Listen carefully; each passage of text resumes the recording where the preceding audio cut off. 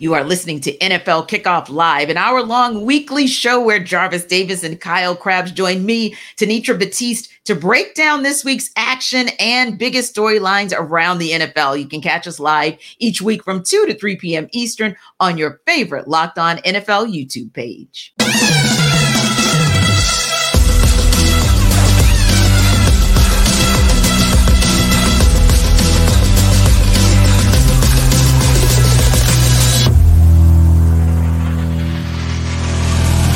Welcome into NFL Kickoff Live. It's the best hour of football talk every single Friday. We'll go around the NFL, talk about every team and every game, and we'll get local insight you can't get anywhere else but right here at Locked On. I'm your host, Tanitra Batiste. Alongside me are Kyle Krabs and Jarvis Davis. Now, guys, the cray-cray, also known as Week 18 of the NFL season, is upon us.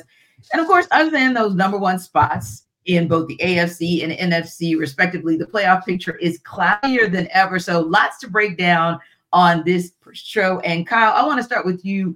Let's talk about the crazy AFC playoff picture. And like I said, obviously at the top, Baltimore Ravens, good to go. But everything else from that number 2 on down, murky at best.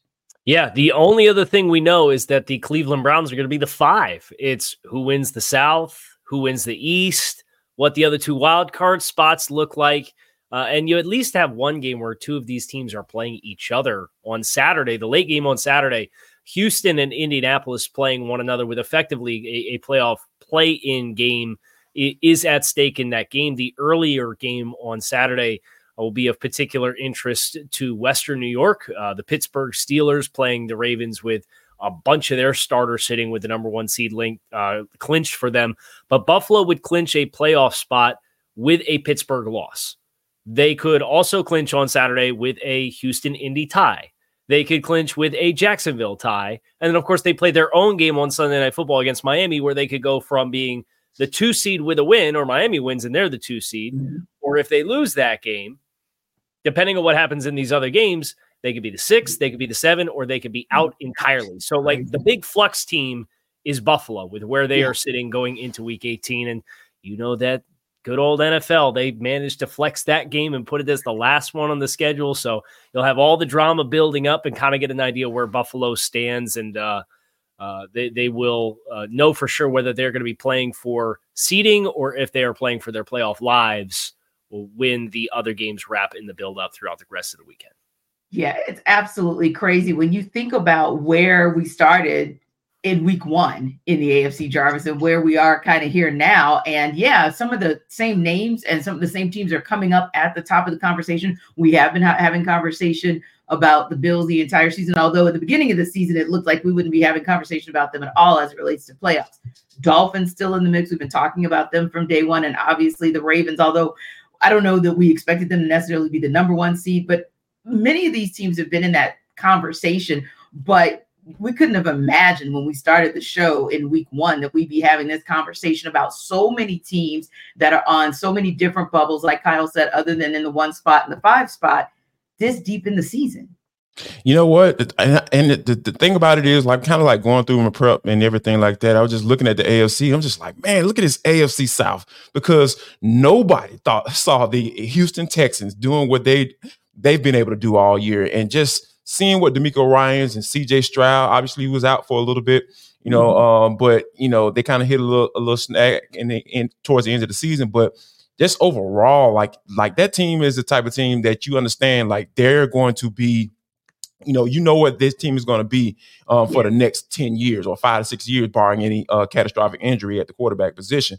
And I think if you staying in the division, you just look at what the Jacksonville Jaguars have been able to do or not being able to do going down the stretch, right? Because like they've just been losing games and just a lot of questions about Trevor Lawrence and whether or not he is the guy, because we've had those conversations, coming to the season, like, hey, this division is Jacksonville's to win. And we're coming down to the last game of the season saying, all right, who's going to win this division? So it's just so interesting. And then staying in that division, Indianapolis Colts, Anthony Richardson, the guy, the starter. And then you got Gardner Minshew and Shane Steichen, what he's been, not Shane Steichen, excuse me, what Gardner Minshew has been able to do as a backup and being able to stay in that conversations for the division is just, you can just talk about the type of coaching job that he's been able to do. And with the players that you have in place, I just think this AFC South has been really fascinating to watch all season, because we understood what it was coming in, but it hasn't worked out that way, and it's worked out in the favor for a couple teams that don't have teal and black in their uniforms. And it's interesting that you mentioned the job that DeMeco Ryans has been able to do with the Houston Texans, because so many people have been saying that what Kevin Stefanski's been able to do with Cleveland Browns will get him a nod for Coach of the Year. But I think DeMeco Ryans definitely deserves to be in that conversation, because I don't think when you saw that the Texans were aggressive in the draft to get CJ Stroud and to then get Will Anderson, you thought, okay, that's a team that in 2 to 3 years we're going to be having some conversation about. But like you said, you never quite know how things are going to play out, even with Trevor Lawrence. He's still listed as questionable right now. They haven't made a determination for sure on what's going to happen with him in the game this weekend. So that could be a pivotal kind of a do or die in how things kind of play out there. But, Kyle, another team that we talked about at the beginning of the season that maybe would have been that team that you would have thought would have been a foregone conclusion would be your Super Bowl champions. And yet Kansas City has been up and down around. You kind of don't know. And we'll talk a little bit more about the same version of them in the NFC South, in the NFC, and that in the Philadelphia Eagles in just a moment. But yeah, KC, you look at Kansas City Chiefs and kind of where they are and what's going to happen with them as far as how deep can they go in the playoffs? What does the playoff situation or postseason situation look like for them as they get deeper through this postseason?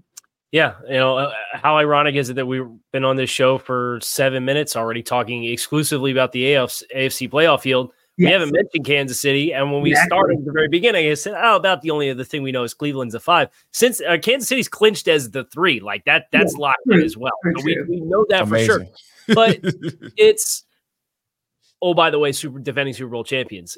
They have just been in such a rough spot offensively, and it's been really hard to watch for the better course of the past month to ask the question, when are they going to re-find and recapture their rhythm? And it just hasn't happened offensively. And it just doesn't look like Patrick Mahomes really has a lot of trust in a lot of those guys on the outside. I know Rashee Rice has had some moments, and obviously Travis Kelce is Travis Kelce, but Travis Kelce ain't playing like Travis Kelce. And I think that's the hardest thing, is when Pat doesn't have somebody else that he feels confident in to go with the football, it becomes kind of this funnel game that you can play on 87. And no matter where they move him to, no matter where they line him up, if they try to manufacture something for him, there's just bracketed coverage around them. And it's very difficult for him to do the thing that he's always done so well, which is work to open space and have Pat find him with the football. So I don't know that they're going to have an answer. Now, in the AFC playoff field, if they end up as the 3 seed, hypothetically, and they get past whoever their 6 seed opponent is, there's a 54% chance, according to ESPN's FPI, that it's the Miami Dolphins. There's a 16% chance that it's the Colts. There's a 15% chance that it's the Texans. And there's an 11% chance that it's the Bills. So they got 4 possible opponents with this week left to play. And they have nothing to play for. So they're sitting Patrick Mahomes against the Chargers. It'll be Blaine Gabbert. So they know Pat's going to be ready to go. They'll get an extra week of prep there. Yeah. They get past that. You get into the divisional round. Like, who knows what happens? Depending on if there's upsets, you could find them in a position to play a home playoff game in the divisional round. So, like, it's not that absurd to think they could still end up making a push to the AFC Conference Championship, but it would not be at Arrowhead, which would be the big difference this year versus every other run that Kansas City's had. Indeed. And to your point, Kyle, I feel like, where's Peter when we need one of those Taylor Swift references? Because I don't know what song we could spin for what we've been singing in Kansas City. But yeah, I never thought we'd be having a conversation where we were watching the Chiefs Bengals game and wondering how that was going to impact and dictate what the rest of the AFC playoff picture would look like, but particularly having that conversation about the Chiefs in week 17 and what was going to happen with them based on whether or not they beat the Bengals, which kind of sort of technically they barely beat. But we know this scenario is all too familiar, Jarvis, on the NFC side as well, because just like that AFC South has been up, down, middling, and around, we know there's another group South side called the NFC South, and nobody wants to take charge. Nobody wants to take control. It's the craziest thing, and we know it all too well because, of course, we cover the NFC South. Now, similar to what we're talking about on the AFC side, JD, we know that obviously the 49ers, good to go. They're locked into number one now. At the 2 spot, you've got the Cowboys, Eagles, Lions. You don't really know what's going to happen. You got the Cowboys, Eagles, Lions again. 2, 3. You don't really know what's going to happen. In that 4 spot is probably going to be your NFC South winners. And really, can I say you don't know what the hell's going to happen there anyway? But I can say that for them too. But ultimately speaking, it's like a clusterfuffle on the NFC South, NFC side, maybe even more so than on the side of the AFC. I think it's kind of interesting that, you have the, Eagles losing 4 out of the last 5. Obviously, they've been on a downturn towards the end of the season. And we know that how important it is for teams to be playing well in these months, right? In December, going into January, as the playoffs get ready to start rolling.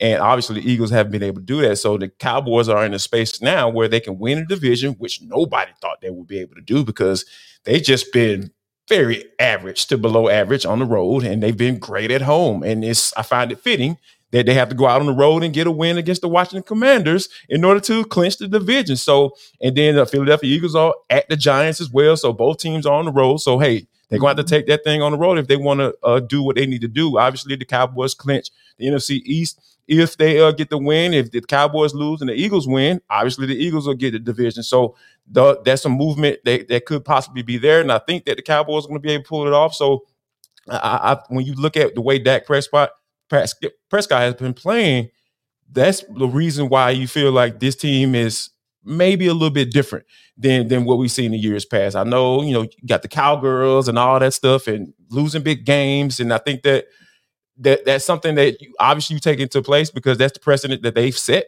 But I think going into the playoffs this year in 2023, I feel this team is a little different. I feel like it's something there, especially when they're at home. And then being able to get that first playoff game at home at Cowboys Stadium where they haven't lost this year. They almost did. But I think it's going to be very interesting to see how that plays out. But as far as the NFC South go, you know how I feel about this. This is the questions coming in as far as the quarterback position. Sure. That was the big conversation that everyone was having that covered any team in the NFC South. And it played out exactly to how we probably thought it was going to be because anybody had the opportunity to win this division because there was no set quarterback. Obviously, Carolina drafting Bryce Young, and that's looking like it might be the wrong decision. More than likely, they probably should just stay where they were, But I think that with the Falcons going on the road against the Saints, they have to get a win, and the Tampa Bay Buccaneers have to lose to the Carolina Panthers, who've only won 2 games. And it's ironically, they've beaten the Texans and the Falcons, those 2 wins. So I think that more than likely, this is going to be Tampa Bay's division because you just got to look at it from the standpoint of, all right, they're going to get this win. They're more than likely going to get into the playoffs because Baker Mayfield's been playing pretty solid down the stretch here. So it's just really interesting that, how fascinating the AFC South is and the NFC South is the exact opposite. Right. And AFC for all of the right reasons in their South division and the NFC, not so much. And like you said, it really kind of is predicated on the quarterback play because we know, of course, that, Bryce Young is Bryce Young. Panthers are who they are. Got good word out of Tampa, at least late this morning, that Baker Mayfield practiced. Looks like he's going to be a go come Sunday. And then you got Derek Carr, who's going to be a go for the Saints. Now it's a question about what's going to happen with the Falcons. Right now it's looking like it's going to be Taylor Heineke, but with Desmond Ridder waiting in the wings because that nagging ankle injury has really been it's been there for a couple of weeks now, really, honestly, since Taylor Heineke was inserted back into that starting position. But, another thing that I really like, Kyle, about what I'm seeing on that NFC side. When you talk about teams that are kind of exciting, intriguing, you kind of don't know what to do with them, but you're liking how they're trending in the backside of the season. That's the Los Angeles Rams. That might be the one team that nobody wants to face in these playoffs. Yeah, they got a lot of young upstart players, and that coaching staff has really taken this season, and they have gelled quite well, and they got the right guys healthy at the right time of year.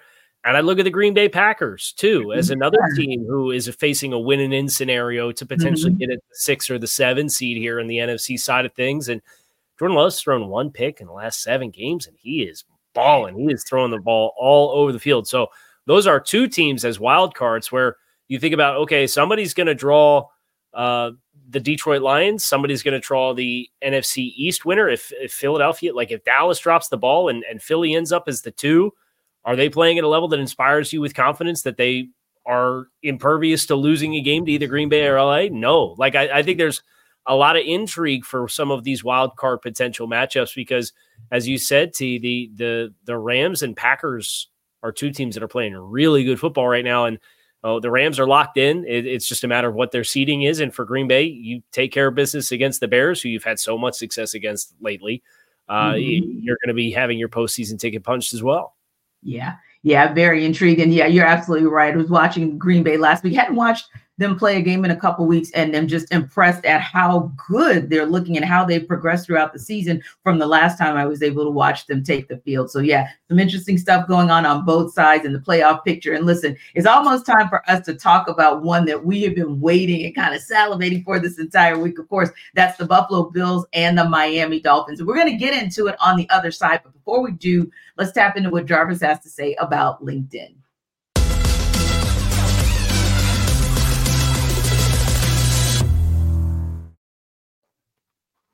Folks, Jarvis Davis here for LinkedIn. This episode of the NFL Kickoff Live Show is brought to you by LinkedIn. At the start of the new year, every small business owner, including myself, is asking themselves the same question. What's the one move I can make that'll take my business to the next level? How can I make some more money? Well, LinkedIn Jobs, we've got you covered, right? Because they know exactly what leads to success, and it depends on the team that you surround yourself with. And that's why LinkedIn Jobs has created the tools to help you find the right professionals for your team faster and for free. Guys, let me tell you something. LinkedIn isn't just another job board. LinkedIn has a vast network of more than 1 billion professionals. Yes, billion with a B, which makes it the best place to hire. So hiring is easy when you have that many quality candidates. So easy, in fact, 86% of small business get a qualified candidate within 24 hours. I'm telling you guys, that is super, super fast. So LinkedIn also knows that small businesses are wearing so many hats and might not have the time or resources to hire. I'm telling you guys, this LinkedIn needs to go right where you need to go right now. So post your job for free at linkedin.com/lockedonnfl. That's linkedin.com/lockedonnfl to post your job for free. Terms and conditions apply.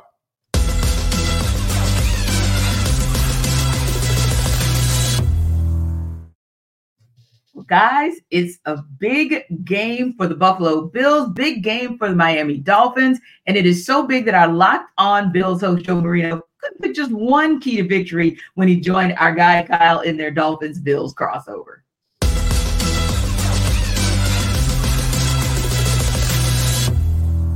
What's the number one key to victory in your mind for Buffalo? I can't give you number one. I got 3 things down, Kyle. Grabs. Start with number one, and then we'll. I don't know if there's anyone that's more important than the other. Okay, all right, go ahead. The first thing I do have written down is defensive intensity. I think that a big reason why the Bills have been able to go on this 4-game win streak and be in this position is because of how their defense has played. And against the Chiefs, Cowboys, Chargers, and Patriots, they've allowed an average of 277 yards per game, 17.5 points per game, and have tallied 7 takeaways.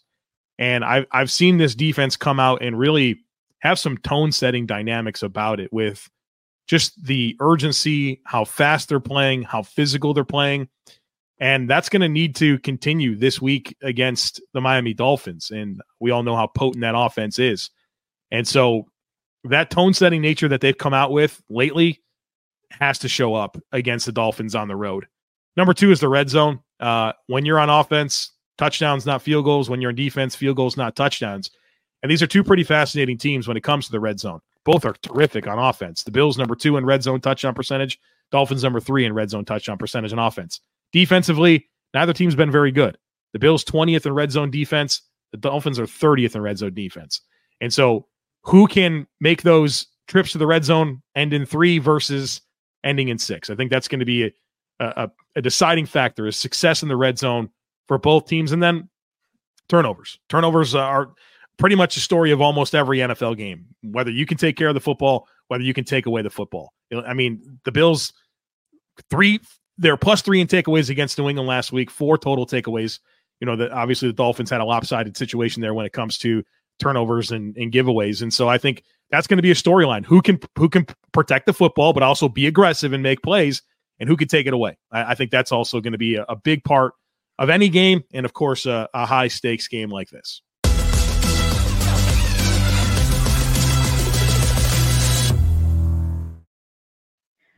So, Casey, it sounds like to me you could make the argument that these are two very evenly matched teams, right?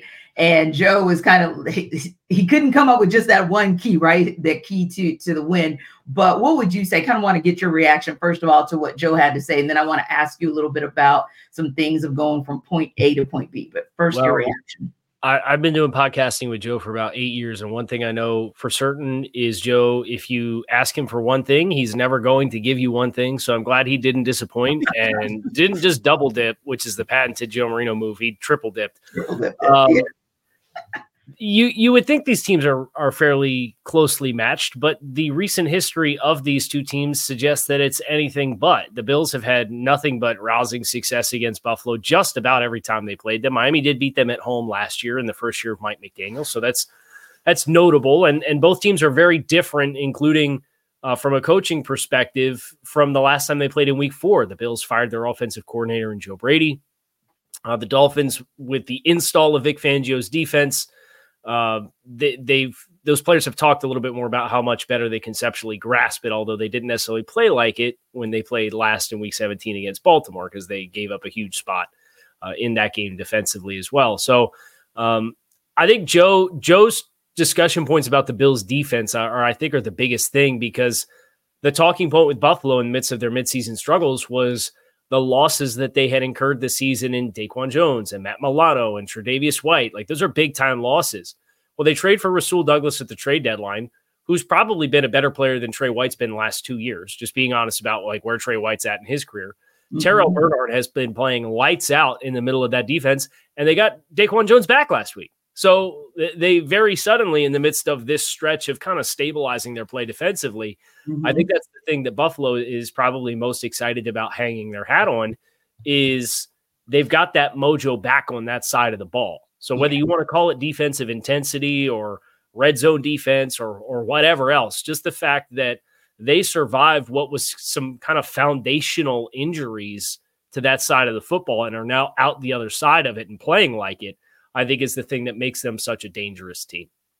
And it's interesting that you say that, Casey, because I was thinking about that as well, kind of looking at those two teams and where they were when they played back at the beginning of October and where each of those teams is now. And kind of, it feels like, and this is just, again, this just feels like, not necessarily all of the statistics will prove it, but it feels like the Bills are just kind of that team that's kind of surging and kind of going in the right direction and have had maybe fewer bumps and bruises, maybe on the backside of that first meeting. Yeah, I think Buffalo took their lumps midseason, and I think Miami, even though they were churning, they were getting players back as they were simultaneously losing other players with injuries. Mm-hmm. And the last month or so, it's really mounted for Miami, where if you looked at like the top 12 players on the depth chart of each side of the ball for Miami, up until about week 13, they had a minimum of 18 of those 24 players, so starters plus a few key extra rotational guys. 18 out of 24 they'd had available to them. The last 3 weeks or so, that number's gotten as low as 14 and 15. So they've lost other meaningful pieces. Now, if you want to put the injury lens on for Miami and look for some optimism, right guard Robert Hunt is going to play. I'll say that. He's going to play. And they haven't had more than 2 of their original starters on the offensive line since they played the Commanders back in like week 12. Mm-hmm. So they've been playing with 3 backups on the offensive line. You get a starter back on the offensive line. Jalen Waddle practiced today. Raheem Mostert practiced today. They have an opportunity. They're getting Jerome Baker back from injured reserve. He's practiced now 2 days. It sounds like he's going to be a go, and that's going to help them on the second level of the defense. So Miami, you've seen the injuries mount at the wrong time, but they are looking at the perspective of getting some of these other players back. So if you want to know how Miami can kind of even that momentum out, those guys getting back on the field is their best chance to do that. Indeed. And would you agree, Jarvis? Because those are some big pieces to the puzzle. Sometimes we don't think, we kind of look at the final score. We may look at it and say, oh, wow, 56-19, they got blown out by the Ravens. Or you may look at it and say Tennessee Titans, a shocking 28-27 loss. The Dolphins, especially at that time when they were rolling, because they'd had 3 quality wins in a row. But when you look at the potential of getting a Waddle back or a Mostert, do you think that's going to be enough to put them in position to get this win? I think it'd be enough to put them in a position to get the win. But like, I go back to what I was saying earlier, is like just how teams have been playing down the stretch, right? Because you talk about the way the Buffalo Bills have magically discovered James Cook. Like, oh yeah, Ken Dorsey, get up out of here. Oh, Joe Brady. We got a run game. Hey, let's use this guy. Let's use this. Where did he go to school? Georgia Bulldogs. Yeah, let's use this guy. Yeah, let's use him. Let's figure out what let's send the offers around him and let Josh Allen play off of that, right? So you don't have to be Superman every game. So I think that just the way they've been playing the Buffalo Bills, that is, I just really feel like it just goes back to what I've been saying. Like, I understand the whole passing game is cute and everything is centered around the quarterback. I get it. But when you're talking about going into the playoffs and going on a run and playing and taking it on the road, whether you're on the road or at home, in the element, running the ball and playing defense is going to win you games. So I think that, when you have Buffalo playing the way they've been playing down the stretch on a 4-game winning streak and everything, if they discovered, that they have a weapon, a guy they can count on to give them 20 times a game and not have to worry about a guy, his durability, because he's only been in the league for 2 years. This is his second sophomore season. So like, those are some of the things that I take a look at when you talk about going into divisional matchups. And then, but the only thing that kind of keeps me having me a little reserved, Kyle, is the fact that, hey, Miami is at home and they've been really good at home. So those are some of the things that I'll take a look at, but I think it all boils down to, hey, who's going to be able to continue to establish themselves. And I think Buffalo has a little bit more momentum as far as that going into this game right here. Yeah. Just one other thing, Tanitra. I think this is a big James Cook and Dalton Kincaid spot. Traditionally, Josh Allen, he puts up like everybody else's best career single game numbers every time he plays the Dolphins. That's what he ends up doing. Like he just rings up touchdowns and yards like nobody's business. But he's really banged up. And obviously they've needed him, and kind of the evolution of this offense with Joe Brady has called upon a little bit more of the quarterback run game. He has a stinger in his left shoulder. He hit his hand off a throwing helmet and has a sprained digit in the middle digit of his middle finger on his throwing hand that he hit off the helmet. And he's been dealing with a right shoulder injury too. So it's for me, it is James Cook. And then obviously Stephon Diggs is such a big presence historically within this group of the Bills. He's been so quiet. Dalton Kincaid has been the second most targeted player on this team offensively. And that's where you get into, I think, where Baltimore really took advantage of Miami's defense last week, was throwing the ball to the backside of the backfield, and Isaiah Likely the tight end.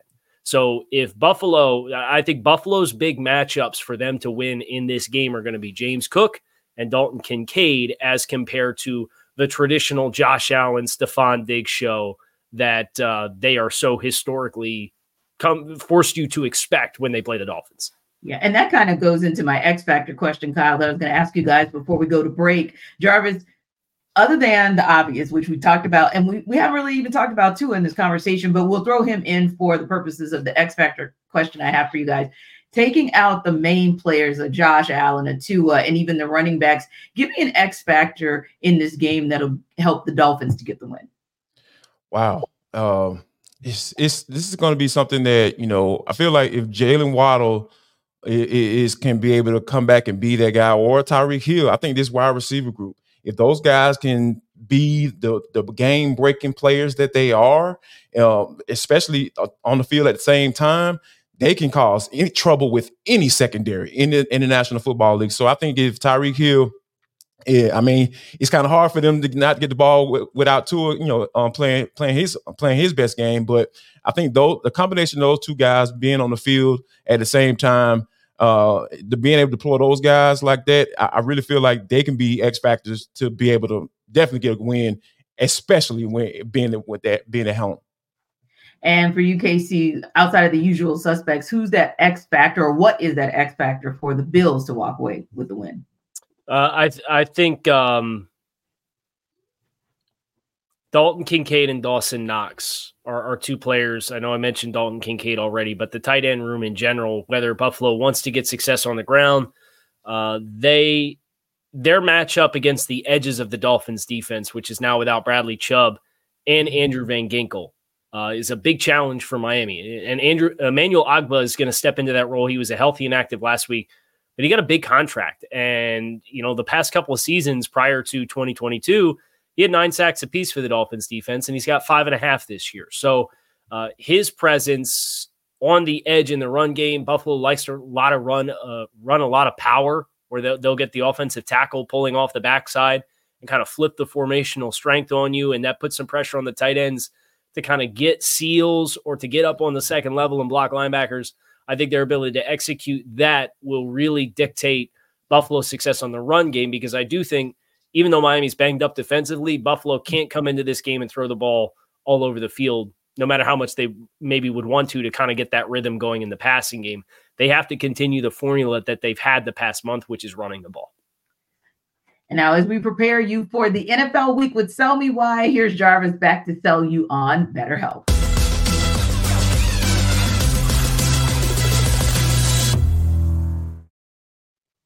Jarvis Davis here for BetterHelp. This show is sponsored by BetterHelp. Now, people, every year, we all do it. I know you do it. I've done it as well. We come up with these big time resolutions. Hey, I'm about to do this, new year, new me, and all that stuff. BetterHelp is saying, hey, how about you, instead of getting obsessed with how to change yourself, just expand on what you've already been doing right and grow that and establish yourself like that, right? So maybe you're finally organized one part of your space and you want to tackle another. Or maybe you're taking your supplements for every morning. Now you want to actually eat breakfast too.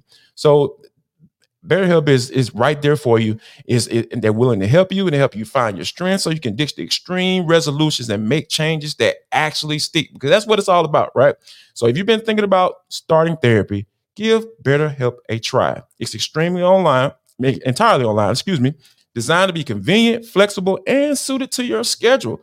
Flexibility is key in 2024, guys. So I need you to go to BetterHelp because they're trying to get you where you need to be. So all you got to do is just fill out a brief questionnaire to get matched with a licensed therapist and switch therapists anytime for no additional charge. If you don't like the one that you're with, that's perfectly fine.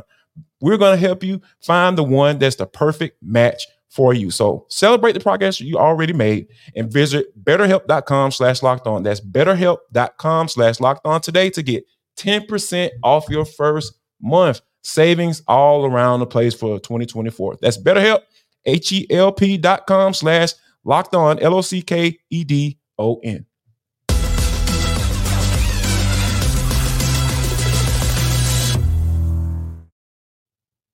Guys, the Pittsburgh Steelers open Week 18 as 3-point favorites over the Baltimore Ravens, who, as we talked about earlier, are expected to rest most of their starters. Here's Chris Carter of Locked On Steelers to sell you why the Steelers can then be able to cover the spread.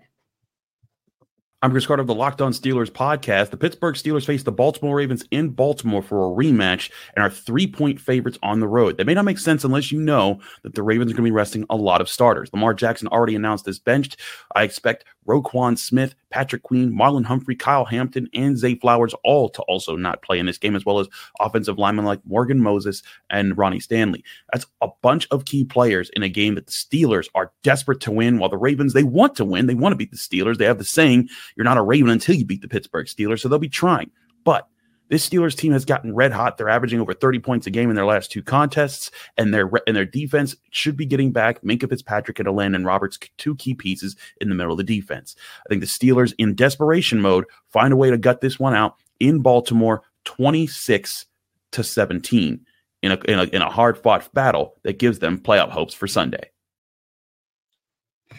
Gives them playoffs hopes indeed. And the word coming out of Pittsburgh, at least within the last hour, is yes, Landon Roberts and Minkah Fitzpatrick are both still listed as questionable, but with a lean more to Landon playing versus maybe Minkah. But guys, this is still going to be an uphill battle because, I don't know if I want to go with what Chris said in terms of the Steelers being red hot on offense. That might be a little strong, but we do know that them cracking the code of 30 3 times is actually impressive, or at least last weekend, cracking the code was impressive, and the weekend before. So I'll give them that, right? I'll give them that. But realistically, do you guys see a path? Because it's not just about what happens tomorrow. They're one of those teams, like several, that still have, the kind of what if or the if this, then that situation going. But let's start first things first, Jarvis, with whether or not the Steelers can cover the spread. I think they can cover the spread because when you have guys like Lamar Jackson and Odell Beckham Jr., the playmakers, the guy, the MVP favorite, going to the last week of the season, if those guys aren't playing, hey, of course they should. They better have an opportunity to cover this doggone spread because, one thing that, I know since Mason Rudolph has become the starter in these last couple of games, 2 full starts, this past season, I've just been intrigued, like, okay, this dude's been playing pretty solid, right? He hasn't been losing in the game. So, and I think that, with the way he's been playing and the momentum that his offense has, being able to put up, 30 plus points. And then I love to see it because, hey, the Falcons haven't scored 30 points all season. So, when you're able to put those type of points on the board, you have the opposing starting quarterback, the MVP candidate, not on the field. Yeah, you better doggone cover the spread. Indeed. And Kyle, do you agree that they should, at a minimum, cover this spread, the Steelers? Yeah, why not? I'm not going to doubt Chris again. I've doubted Chris enough this season, and all the Steelers have done it for 30 points in back-to-back weeks, right? Absolutely. So right. I'm going to say yes. I do think Pittsburgh, and I think this is the big difference. They do have an experienced backup quarterback in Tyler Huntley, but Tyler hasn't played games in this system. They made the offensive coordinator change, and Huntley, he'd been the guy down the stretch for Baltimore the past few seasons as they've tried to make playoff runs because Lamar Jackson's got hurt. No. But that was with the old offensive system as compared to Todd Monken's system. So I think the lack of game reps plus the guys that are sitting, I think it does set it up favorably for Baltimore to maybe be a little bit more clunky than you would expect offensively. And I think that's enough for Pittsburgh since they found a little bit of juice offensively to score enough points to win the game. Yeah, Mason with the mojo. Like, I can't believe I'm saying that because, like Jarvis said, I've been sitting back kind of the entire season going, when is this offense going to wake up? And with the shift of, moving on from Matt Canada, and then you try to, the Mitch Trubisky experiment, they just were determined to make that work once Kenny Pickett went down in the concussion protocol and just, being dinged up himself this entire season. It seemed like something to where we absolutely had to get to the point of no return to say, okay, Mason Rudolph, let's give you a try. But it's working so far. And yes, in the absence of so many of the Ravens starters, even with who the Steelers may be without on defense, it should work out for them as well. Now, another intriguing matchup this weekend is the Indianapolis Colts in Houston, Texas. We talked a lot about this matchup and even what's going on with the AFC South overall. And we know these teams are playing for a chance to win the AFC South itself. Now, the Jaguars lose, the winner of this game will win the division. The Colts are actually 1.5-point home underdogs in the game. So Jake Arthur of Locked On Colts is here to tell us why the Colts can cover in the game. It's a big one this weekend. What's up, everybody? This is Jake Arthur from Locked On Colts, and we've got Colts Texans on Saturday night, national TV. And by all accounts, this is a pick 'em. Texans are 1.5-point favorites. Everyone I've talked to expects this to be a very close game as well.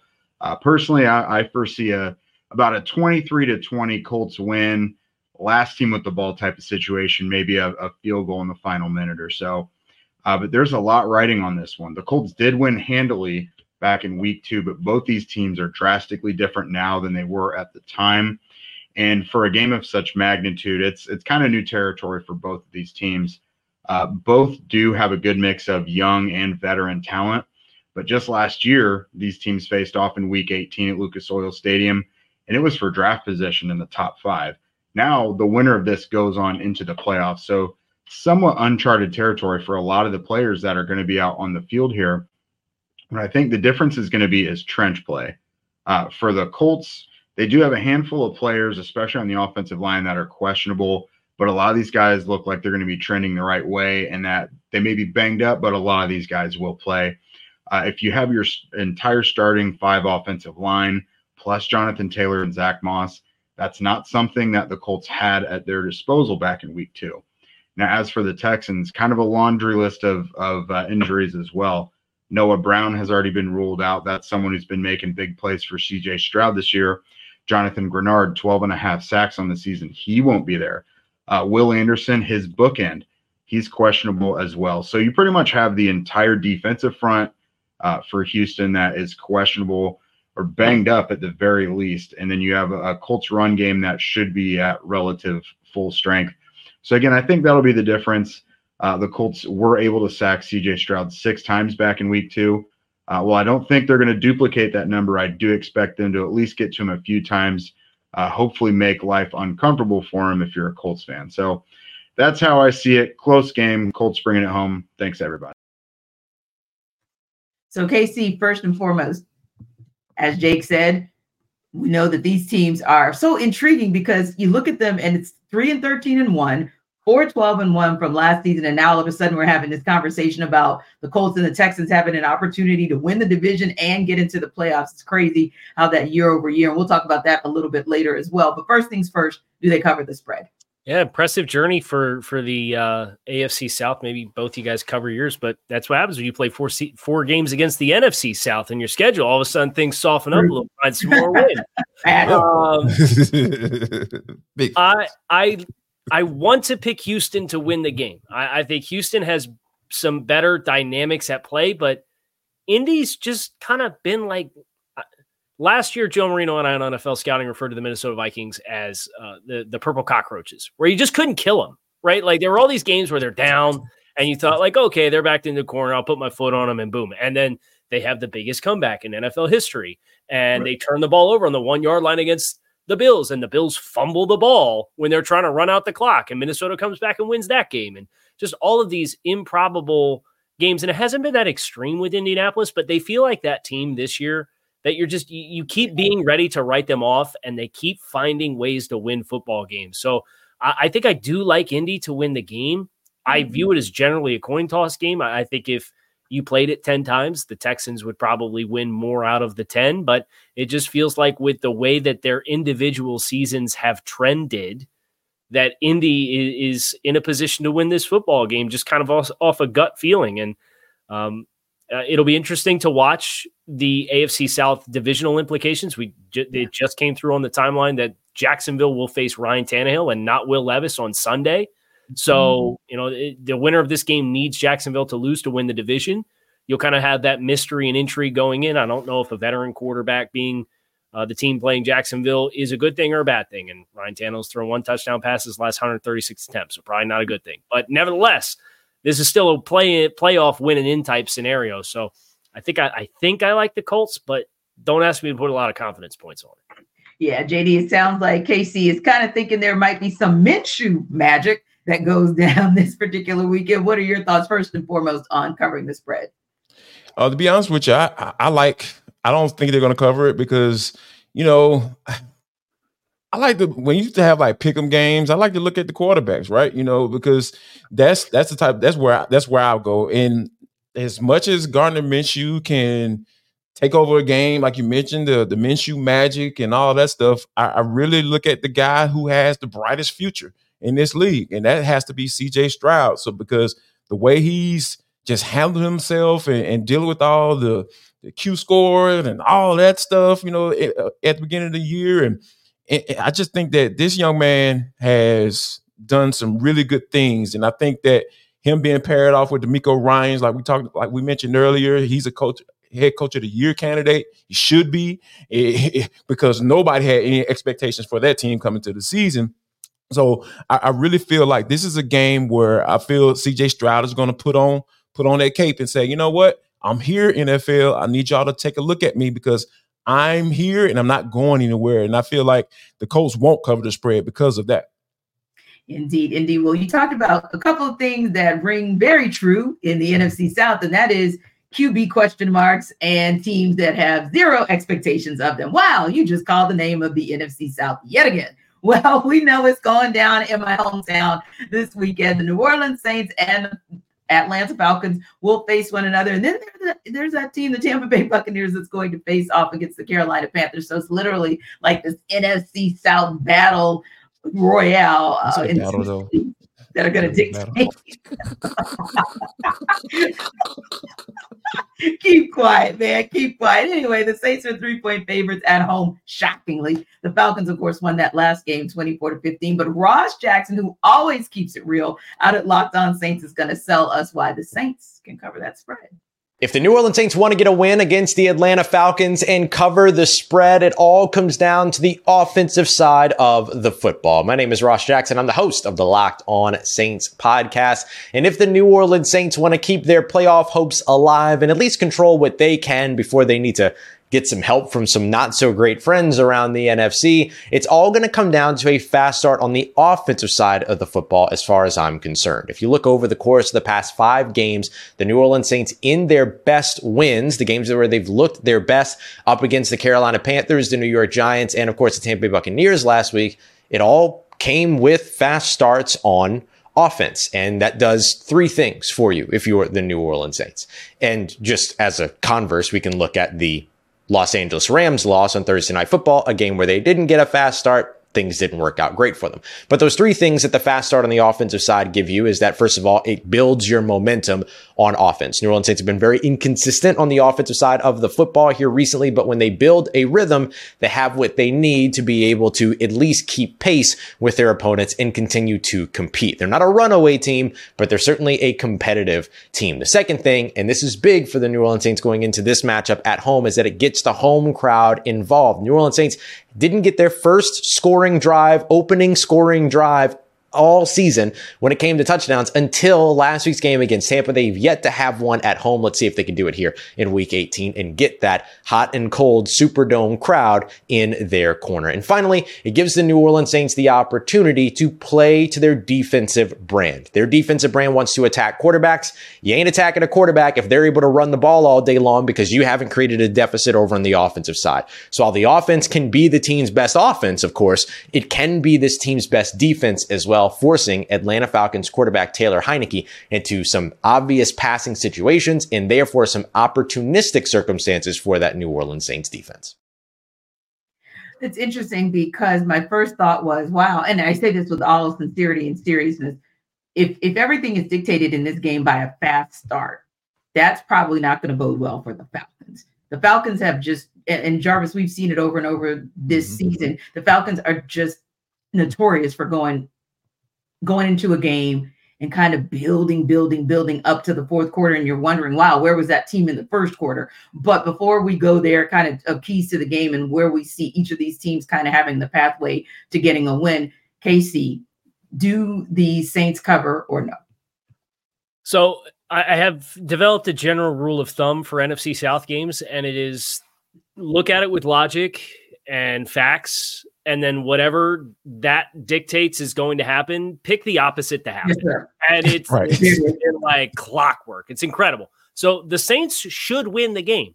Yeah. I think the Saints are the better team. I think they're still a more talented team in spite of some of the injuries that both of these teams have had to work their way through. I don't know which is the better coached team between the two, but I don't think coaching is a particular strength for either team this season. But then I also look at Atlanta and I say, okay, Atlanta, let's look at, since your bye week, you had a bye week, week 11. You had 396 yards of offense in week 12 against the Saints. You won that football game. And then you had 194 yards of offense. Then you had 434. Then you had 204. Now you had 406. Then you had 304. So we're doing this, and we're coming off of this. So I think from Atlanta's perspective, for whatever reason, I think this is a matchup, particularly if Taylor Heineke plays. I think this is one of those we can play spoiler. They still technically can win the division, but Carolina has actually not held a fourth quarter lead at any point in any of their games this season. They've just kicked 2 game-winning field goals as time expired, and that's the extent of their winning success. So Atlanta would need to win and then have that team beat the Bucs. I don't think that's happening, even though my rule of thumb in the NFC South is pick the opposite of what should happen. But this game, I do think it applies. Yeah. I think the Falcons play spoiler here in this game. How about you, Jarvis? Wow, man, it's like I'm jaded, Kyle, to be honest with you, because I'm so used to the stock market offense, and the turnovers and everything like that. And the Falcons are going to take Taylor Heineke all the way up until pregame, to determine whether or not he plays. I think he plays, but something in me says that Desmond Ridder might end up being the starter for this one. And if that happens on the road, I think we're going to be riding this Ridder roller coasters, and I think that the Saints will cover the spread because of that, because this dude is just prone to turning the football over. He just can't help himself. I think there's only been 3 games since he's been a starter in the NFL that he hasn't turned the football over or fumbled or thrown an interception. So it's just, when you think about that aspect of it, it's just something that he can't get past. And if Desmond Ridder is the starter and Taylor Heineke can't play, I really feel like this is going to be a game where the Saints are going to get the win and hope and pray, because we'll know the NFC South will be determined by 4 o'clock because everybody's playing at 1. So I think this is going to be something that they'll be looking at. Somebody's going to be looking at the other game with Tampa and Carolina, and I think that the Saints are going to be looking to say, "Hey, please, Carolina, find some offense because we want to get into this on the playoffs and play at least 1 extra game." Yeah, indeed. Yeah, to me, it's just a pick 'em. I'll be honest, just because I've seen both of these teams do the unthinkable at the most inopportune times. And I think it's like you said, Kyle, if I go ahead and pick the Falcons, the 3 of us will be texting on Sunday going, what the hell just happened? If I go Saints, we'll also be texting, what the hell happened? So it's a pick 'em. Goodness knows that we're going to be right there, locked and loaded to see what in the world we're going to see come Sunday. But we're going to talk about a few more awards that NFL Kickoff Live is going to give out as we wrap up today's show. But before we do that, Jarvis is going to tell you once again why you should check out LinkedIn.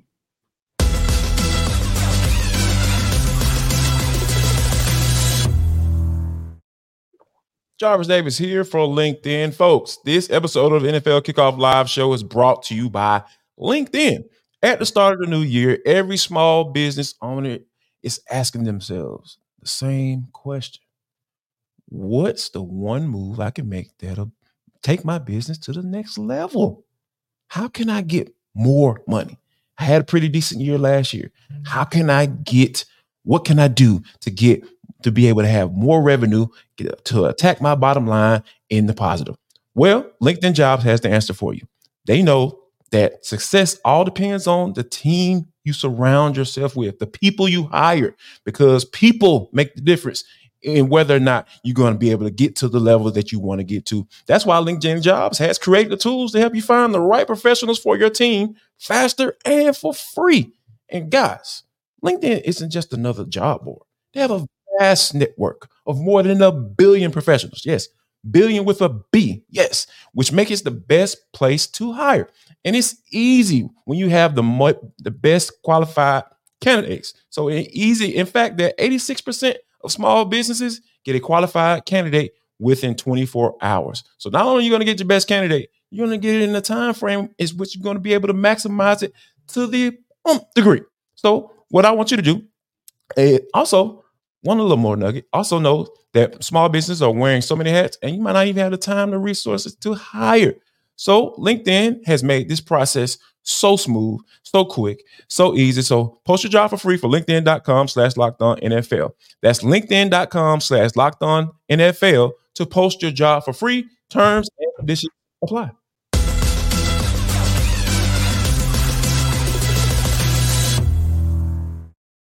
And Jarvis, you were so generous to tell people about LinkedIn, because there's some coaches that maybe at 4:01, 4:17, or 4:25 on Sunday may actually need to use LinkedIn. Now, that said, there's some guys who are on the other side that won't need LinkedIn at all. I digress. I know.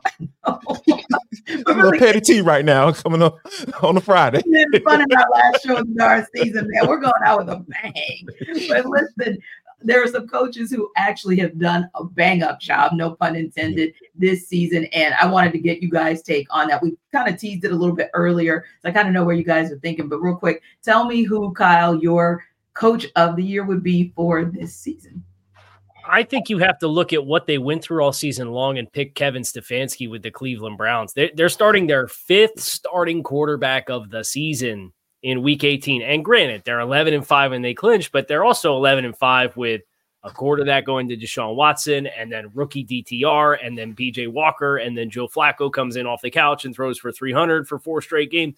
It's incredible what the lack of continuity at that position, in addition to a bunch of other injuries that they have incurred at a bunch of other spots between Nick Chubb. I think they're on like their 4th and 5th offensive tackles this season. Yes. Their interior defensive line's taken some, like they are really banged up. And that defense with Jim Schwartz has been outstanding. He's been one of the best assistants in football this year as well. I have to go with Kevin Stefanski just because I know there was some expectation for the Browns to be in this general area, but the path that they took to get there is the most impressive coaching job this season in my mind. Yeah, and the first team in NFL history to go through 4 quarterbacks and make the playoffs. So yeah, bang up job that Kevin Stefanski has done. How about you, JD? I mean, I've talked about it pretty well. I feel like a whole show, so it has to be D'Amico Ryans for me, but I got to give some credit to Shane Steichen, the head coach of the Indianapolis Colts, because when you're drafting a rookie quarterback and you're saying that, hey, that guy's going to be your starter, and you have a viable backup in Gardner Minshew, and hey, you can go the old school route and say, you know what, this is the guy that, you know, is going to be our starter, and Anthony Richards is going to learn. We're going to bring him along slowly and all that good stuff. But when you name him the starter, you're thinking that you're going to take your lumps and go through the season. And then those plans get kind of stifled a little bit, right? He's out for the season. And then you go with your backup quarterback. And then now you find yourself in week 18 playing for an opportunity to win the AFC South when nobody expected it. I just think you have to he has to be highlighted, right? I don't think he's going to win the Coach of the Year, but he has to be at least in the conversation saying, you know what? We understand what the expectations were coming into the season, and you've exceeded those. So you should at least be in this conversation for Coach of the Year. Yeah, and sometimes, and I'm going to just throw this one out there because sometimes I feel like we do, and we're supposed to look at the coach who's been able to take his team beyond adversity to get to the positions where D'Amico Ryan, Shane Steichen have brought their teams, and Kevin Stefanski have brought their teams respectively. But I feel like John Harbaugh might just be the most unsung head coach, almost like a Mike Tomlin, you know, guys who've never won that Coach of the Year award, but they come and they bring, you know, their team to the table and they still get them to the top because there are still teams with just as much experience, just as much depth, just as much talent. But the success that John Harbaugh has, I think sometimes we take it for granted. So I just wanted to kind of throw him out there as somebody who, even with me being a Steelers fan, I've always had a lot of respect and appreciation for what he's been able to do with the Ravens. Now, I want to ask you guys as well, the MVP race seemed to have locked itself up pretty much 2 weeks ago, but do you guys feel like there's any way that Lamar Jackson, I'll say it that way, does not get that MVP? I don't see anyone just coming in and saying, "Oh, well, he thought it was Lamar Jackson, but absolutely not. We're gonna give it to other quarterback, you know." But it's just the way he's just been mowing down playoff contenders and teams that everybody's expecting to be in the conversations in January and going into February. I just feel like. And you know, we talked about this coming into the season, right? Because hey, I want my money. Nah, we ain't gonna give you that money. Hey, I want to be traded. Okay, we're going to give you a couple first rounders and you can go on about your business. No, we're going to give you your money.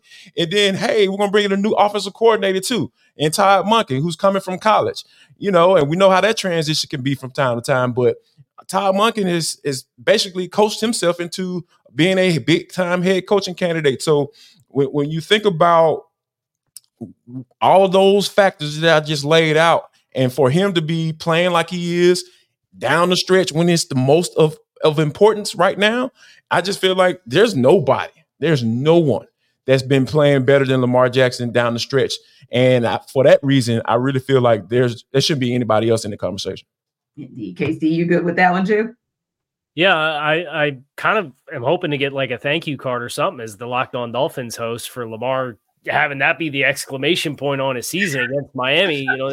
Last 2 weeks they played the 1 seed in the NFC and they beat them by 2 touchdowns. And then they played the team that's been slated as the 2 seed for the last 2 months in the AFC and they beat them by 5 touchdowns. So it's just been an incredible exclamation point for the best team in football, and Lamar taking this evolution with the opportunity that he's had with how they've changed their offense, I think is absolutely the deserving winner for the MVP this year. Indeed. And I'm going to co-sign on that as well. I think Lamar Jackson absolutely balled out. And like I said, as a Steelers fan, it's kind of tough to watch it. But man, it's been beautiful as a football fan to watch. And hopefully for you guys, our fans, it's been a beautiful thing to watch us throughout this regular season. I've had a blast working with Jarvis Davis and Kyle Krabs on this NFL Kickoff Live show. We're going to be sitting just like you guys this weekend with bated breath to see how this playoff picture shakes out on both the AFC and the NFC side. So thanks again for stopping by. As always, appreciate you guys for rocking with us here at Locked On NFL Kickoff Live. Enjoy the rest of your weekend.